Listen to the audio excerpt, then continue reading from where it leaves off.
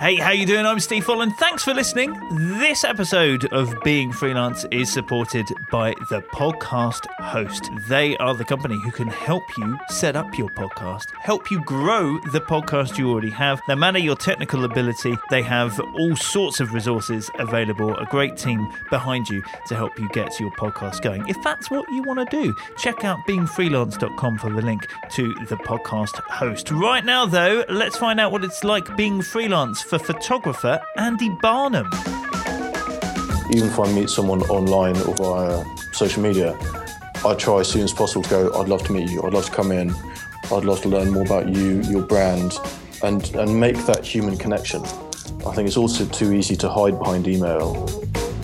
The military said there's no plan ever survives contact, and I don't think any plan ever does. I think it's very important to look back on what A goes well and A what doesn't go well, and say, actually, next time, how do we make it better? And keep moving forwards. I think if you stay still, you're not going to be particularly successful. Yes, hello. So here we go with another one. Hope you're well. Don't forget, beingfreelance.com is where you can find out all the guests, sign up to our mail out, and much more.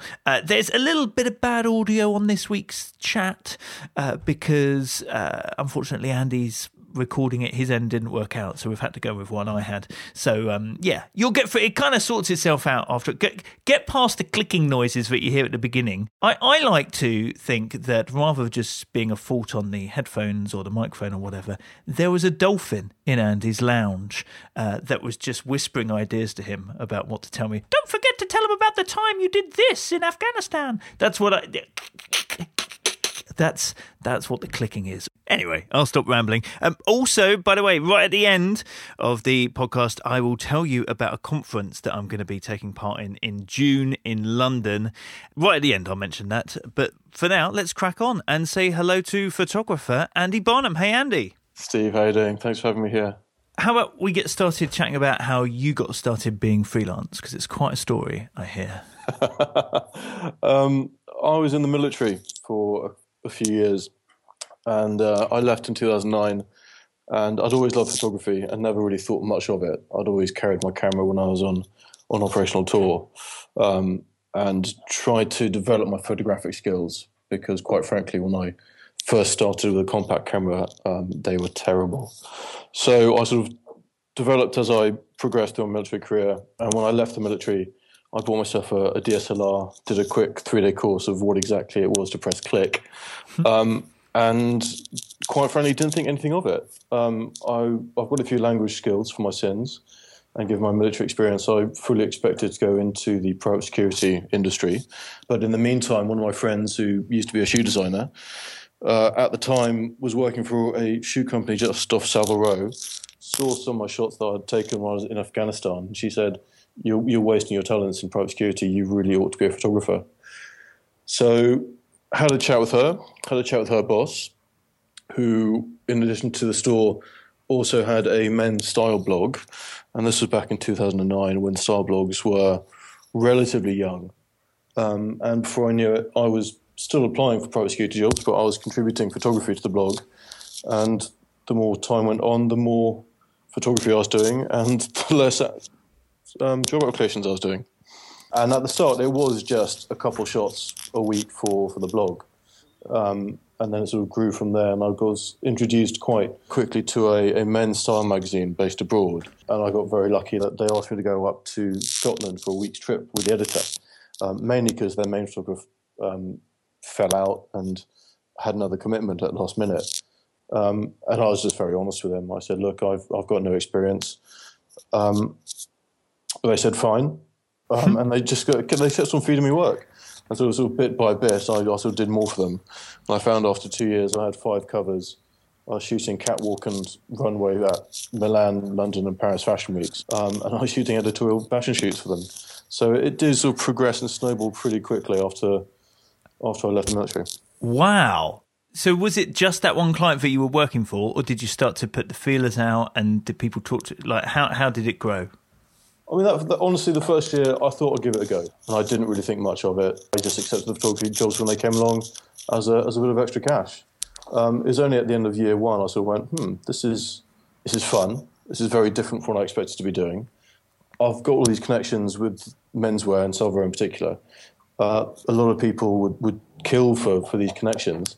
It'd be a shame just to walk away and give it up and not give it a real go. And that was 5 years ago, and I'm still here. It's brilliant. And also, because you do have a niche of, would you call it lifestyle, like men's fashion sort of photography? Is that fair to say? I'd call it lifestyle. I'm not sure I'd call it fashion per se. I can shoot catwalk and so on. But I think that the niche I've got is more the handcraft, bespoke, atelier side of life, be it Savaro and tailoring, or maybe sort of handmade jewellery or shoes, for example. And the fact that you essentially then fell into that, but obviously had that, because I'm imagining that there was quite a difference from the photographs you were taking when you were on tour with the army. Just a bit. The shots I took on tour, I've still kept everything. I don't look at them very frequently though. But because of the situations I was in, I could never justify carrying a DSLR in addition to all the military gear you've got. And especially as I was an officer, it wasn't particularly suitable or appropriate for me to sort of be leading any patrol carrying DSLR, not a rifle, quite frankly. So it was always, but I always had my compact in my top pocket, and it got to the stage where I'll be able to sort of walk down the street or walk down the alley and look at the situation, both tactically and in terms of photographically, and go, I reckon in about 10 seconds from that angle where I'll be in 10 seconds, that will probably be a good shot. Quick look around, make sure nothing's happening. Get the compact camera out, literally turn it on, compose it pretty quickly, press click, turn it off, back in my pocket, and off I go. And then I'd review the shots when I got back to the base. That's great. So you're completely self-taught? I did a quick 3-day course when I left the army, but otherwise, yes. That's great. So are we now up to date? Like in your story, so you were doing a lot of work for this magazine. That was, 3 years ago that you reached that point? So where have we gone to since? So since then, the editor of the magazine left to start his own publication. I went with him as his lead photographer, sort of head of photography, quite frankly, for 2 years. I then left because it wasn't quite going the direction I wanted it to, doing too much, to be honest. I'll come back to that in a second. So I went back to freelance start of 2014. So as I said, I was going back to the point I was just photographing so much because it's an international publication and I was actually sort of going around the world shooting various things. But there's no let up. For example, between I think January and March of that year, I think my first weekend off where I wasn't working or traveling was the end of March. And by come the end of that year, I was just a walking zombie because not only was I having to sort of organise contributing photography and so on, I was also having to take it all myself and then work remotely back to Singapore where the publication was based. And so after basically being flogged, enjoying it to some extent, I thought, not really what I want, I'll go back to being freelance. Ah, right. So how did you then put yourself out there to get the freelance clients? I think after 2 years, I had various various contacts in the PR industry. I knew, having been exposed to them in this country with the editorial work I had, I also had a lot of contacts in the Far East that I tried to leverage if ever they wanted anything in this country. I then sort of got back in touch with the various brands that I'd known before I was freelance. And basically, I think I walked around London for a week or two, just sort of seeing everyone, emailing everyone, saying, this is who I am, I'm back being freelance, I'm no longer full-time at the publication. And it's sort of gone from there. How have you gone about showing your work on your website, for example, your portfolio? Has that gone through lots of different versions, or how often do you update it? Talk us through that. Honestly, I think I'll change my website completely once every year or 18 months. Right. As I said, when I first started, it was very, very organic in the way that I approached the job, and it wasn't very, very planned, not expecting to be in the industry very long. So, as I said, almost every year, every 18 months, I've sort of reassessed the website and gone, what what's working well, what's not working well. Do I need to include certain aspects like sales of prints? Should I include a blog? Where should I put my social media buttons? And I think the last time I changed it was about 18 months ago, when my hosting service at the time wasn't particularly adaptable for mobile devices. So I thought that was very important to me then. So unfortunately, the hosting service wasn't offering adaptability, so changed to another one. And started my website again from scratch. Oh, in that case, everybody go take a look now before he changes it again. He's due. I am due a change. Because it's really nice. I mean, there's a lot on there. It's this great thing, of course, with photographers, in that right on your homepage, you can really lay an impact out immediately with minimum of copy, for example. Yeah. But then very much split into galleries, and you include a best of, for example, don't you, as well? I try to. Right now, honestly, I think my website, I don't think I show it too much. As I said, I've sort of reached the stage where in the last year and a half, the nature of what I've been doing has changed slightly with the work I've done for Riddle. But it's been so gradual, I haven't really noticed it. It's only the last month or so I've sort of sat down and gone, I need to reassess, I need to refocus. What are the aims? Is my website showing that the best of its ability? And I don't think it is right now. Okay, well, let's talk about that then, because Sure. Riddle is Riddle magazine that you started. Yeah, having contributed to this foreign title a couple of years ago, and then gone in-house, I basically had a similar amount of experience with media and online media in particular for 3 or 4 years. So when I went freelance in 2014, my now wife was basically saying, if you want magazine work, but you're annoyed at the stuff you're being offered by previous publications, or the things you don't think are quite right, why don't you do it yourself? And in true form, I went, that's a really good idea. And then 4 weeks later, I went, that's still a really good idea. Let's talk about this. So we talked about it, sat down and thrashed it, all the ideas out on our whiteboard, and went, okay, let's do it. And it got, I think it's, Riddle now is 18, 20 months old. We've got about 46,000 unique visitors a month, reading 250,000 page views. It's an online UK-focused magazine. There's a small core team of staff and a lot of friendly contributors who I owe a large debt of gratitude to. You have taken on people to run it for you? No, I've one or two that assist me as a core management group. Otherwise, I'm fairly hands-on, and I spend a lot of my time on that. And that's another method I use to meet contacts, to make leads, to meet potential clients, and so on. Clever, yeah. And gives you that opportunity then, you were saying, that you weren't getting the work perhaps that you wanted, to show what you're capable of. Exactly. I thought if I started my own magazine, then I could cushion myself to do the stuff that I wanted to do. Hasn't quite worked out like that, and it's been a lot harder work than I imagined. But you're right, insofar that it puts me out there through the magazine and through my own freelance prospecting. It gives a sort of another bite at the cherry of this is who I am, and getting my name established. Yeah, because as a photographer, obviously magazine, online blog, very visual mediums, and so you're creating the work that you want to be known for. That, there's nobody who can say otherwise. You're right. I think what the biggest consideration I've got is it's just time. Is how much time do I spend taking as much original photography as I can for Riddle, compared to the stuff that I think all the background administrative work that needs to be done, and then picking and choosing the projects and articles that I think would suit my style of photography.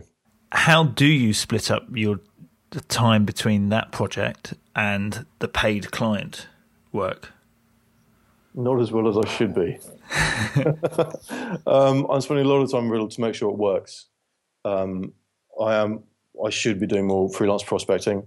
Right, I've been relying on previous clients and so on, and word of mouth people coming to me for quite a bit of work, which luckily still happens several times a month, that keeps the bills being paid. But no, my long-term aim is definitely Riddle, but it also does help keep my portfolio current. Yeah. How have you found the financial side of freelancing? I think when it goes well, it's fantastic. I did have several campaigns quite early on, and the usage rights were very good. On the reverse side, you are constantly thinking about what's the next paid gig and so on. So I guess it's managing when times are good and when times are bad, and then managing your finances properly, chasing up all your invoices, and so on. And there's also just being wary of what you buy and what you spend on in terms of kit and everything else. Yeah, it can be very tempting as a photographer, I think, to go after those new toys. I had the newest toys on the market when I was working in-house a few years ago, and going back to freelance was a bit of a shock to the cash flow, and equally having to give up the toys and go, oh, I've got to get the next set down, which wasn't. It is what it is. I think in the day you make the best of what you've got. I noticed there's video on your website as well. Is that something you've deliberately gone after, or did people say, hey, but by the way, can you film with that thing you've got there? The video was very much more an organising video and knowing videographers who could take video for me, so that I could go and approach clients, and in the same email go, I can offer both stills and video in the same package, which I think is very important. I think a lot of people like video.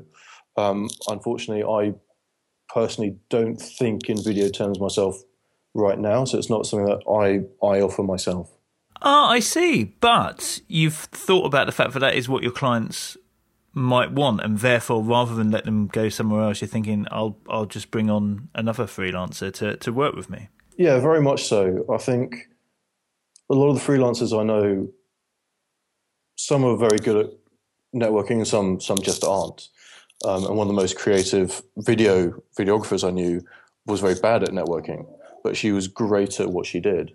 And in that regard, I thought I may as well leverage all the contacts I have, and if I can offer a package, then let's go for it. There's nothing to lose.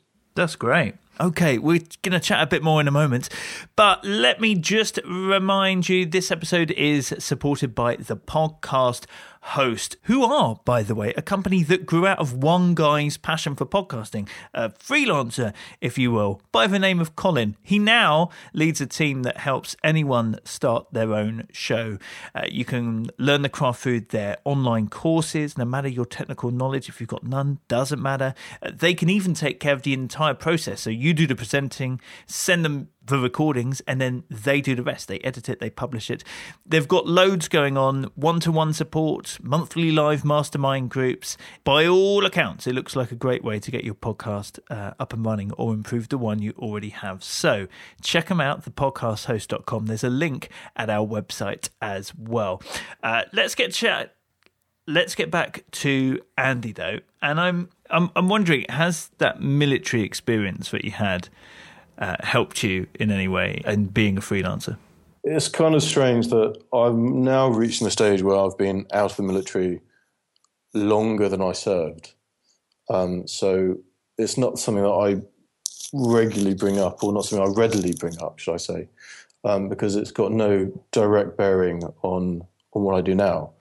That said, I think anyone who has served walks away with a certain amount of life skills and experience.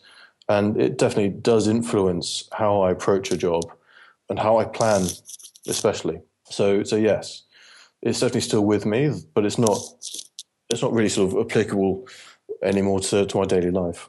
It's interesting to hear you say so in planning in particular. Yeah, I mean, I used to plan various operations and so on, and every officer is used to a very thorough planning process because that's just part of our training. It's very difficult to walk away from that and drop all of it. I think it's something that will always stay with you. I remember going on a car rally several years after I left the military, and I was still very, I dare say, institutionalized in my way of thinking. And at the end of it, I basically wrote a 3-page, not brief, a 3-page critique, and sent it back to the car rally organizer going, by the way, did you think of that? This went wrong. Did you think of this? And so on and so on. He was very nice and accepted it with good grace, and said actually there were quite a lot of things that he'd never even considered in there. So yeah, and equally in my previous publication, my former assistant used to call me the devil, basically because I would just be very detail orientated and pick up on a lot of things you would miss, mainly because just a lack of experience and training. Yeah, because I'm just sitting here thinking, I'm wondering whether there is stuff in like the planning or, as you say, debriefing and because sometimes it can be, we go from job to job to job, and sometimes it's important to sit back and think about how things went. I completely agree. I think the military, so there's no plan ever survives contact, and I don't think any plan ever does. I think it's very important to look back on what A goes well and what doesn't go well. And say, actually, next time, how do we make it better? Or even if it did go well, how do we improve? What's the next evolution of what we're doing? And keep moving forwards. I think if you stay still, you're not going to be particularly successful. Nice.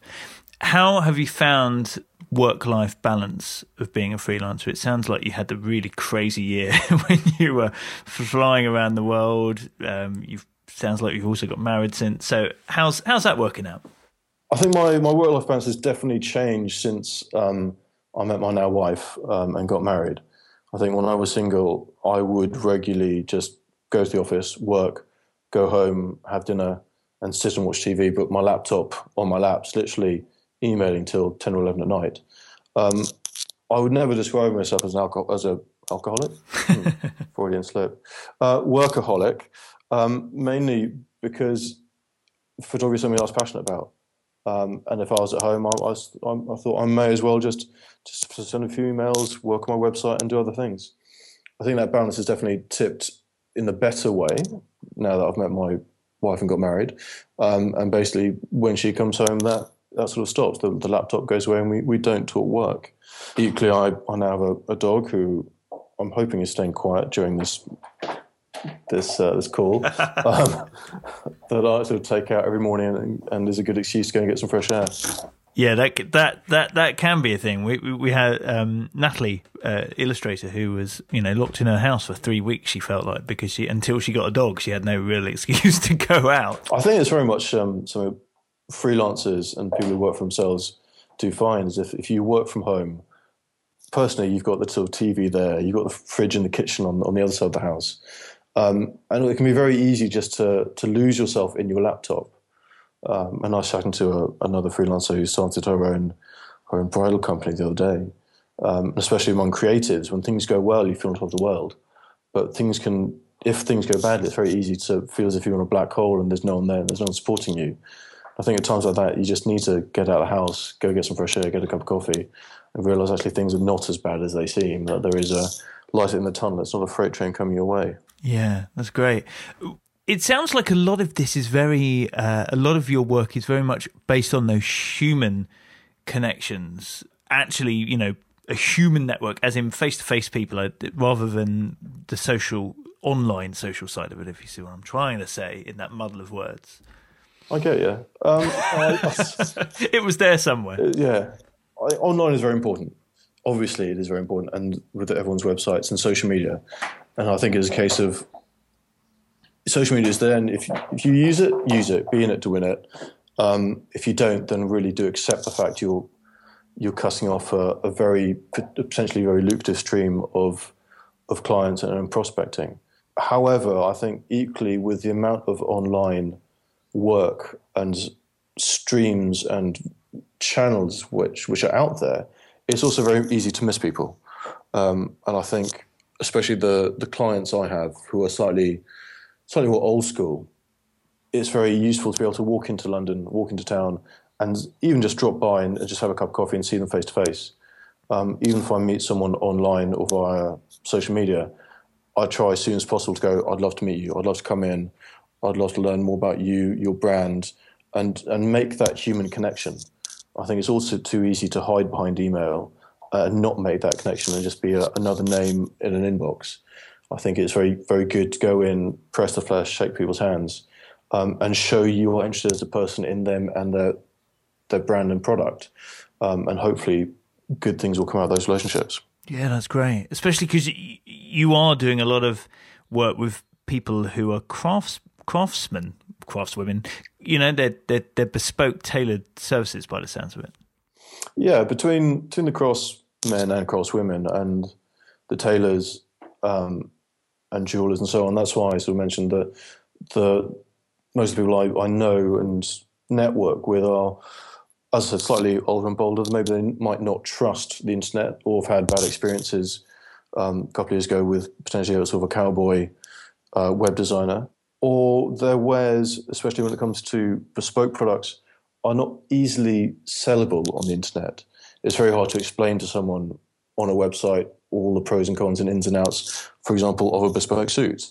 Whereas actually if you go into their establishments, it's much more easy to go through it in person when they can show you and explain everything in detail. And hence, as I said, just taking time and going to see these people and establishing that real-life human connection. Do you find that you're having to educate them and help them with a broader sense of marketing rather than just photography? Sometimes.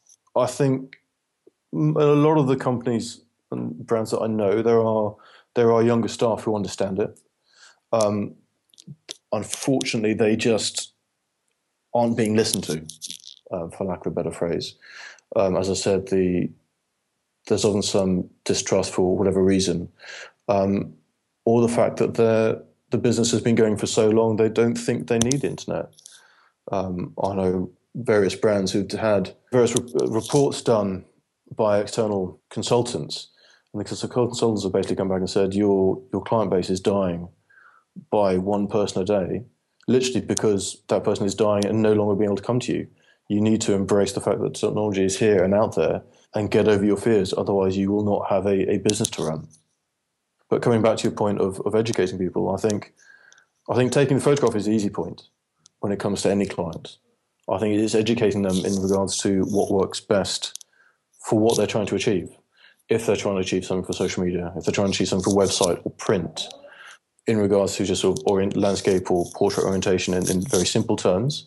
But I've also know clients who want to know, right, how do I put on a fashion shoot for my brand? I want shots, I want lifestyle shots with a model and makeup artist. How do I go about that? So quite a lot of my time is seeing these people and educating them in terms of the steps that they need to go along and helping them find the answer that suits them best. Great. Now, I always do this thing where I ask for 3 facts about yourself, make 2 true, 1 a lie, and let me figure out the lie. What have you got for me? I guess, number 1, I'm a Getty contributor. I shoot for Getty. Number 2, I photographed at a Victoria's Secret show. And number 3, I took Donald Rumsfeld's portrait. How did you end up taking Donald Rumsfeld's photo? It was actually quite early on in my photographic career. The shoe company I used to work for and their blog used to regularly do networking nights. And someone came in and sort of I introduced myself as a photographer, despite the fact it was very early on. And they said they had a project coming up for a charity, a UK-based charity, but it's a UK-based charity that had links and connections to America. So what they wanted to do was have sort of 20 Americans and 20 Brits who all had connections to the charity, of which Rumsfeld was the first one. And it was actually really interesting basically meeting him and taking his portrait, because he had been the Secretary of Defense in 2003 that had basically signed us up to Gulf War. And therefore, having been in the military and being on the first peacekeeping mission after Gulf War II, and then subsequently going to Afghanistan twice, meeting the person who was pretty much responsible for sending me abroad was an interesting opportunity. Wow. And Victoria's Secrets. It's a tough life, isn't it? I was going to say, that's... all those hair extensions and legs, it was just terrible. I mean, I was lucky enough to go actually backstage, and this was at Earl's Court. I think it was one of the final things that happened at Earl's Court before it closed down a few years ago. And so basically had a couple of hours backstage while the girls were not wearing much, quite frankly, just getting sort of their hair and makeup done and waiting for the show to happen later that day. To be honest, after a while, you sort of get a bit immune to it. Like, oh, it's not a pair of legs. Yeah, okay. And Getty, What kind of images do so how does Getty work? That's like a big image library, right? For the press, is it? Getty is a massive image library now. I think they've also bought a few agencies recently, so they're really much consolidating their grip on the industry. Basically, what that comes down to is, as I said, I used to take photographs with my compact camera when I was away in Afghanistan. And one of the my first site I had was on Flickr. I don't even know if Flickr's still around anymore. And Getty bought Flickr quite soon after I set up my site.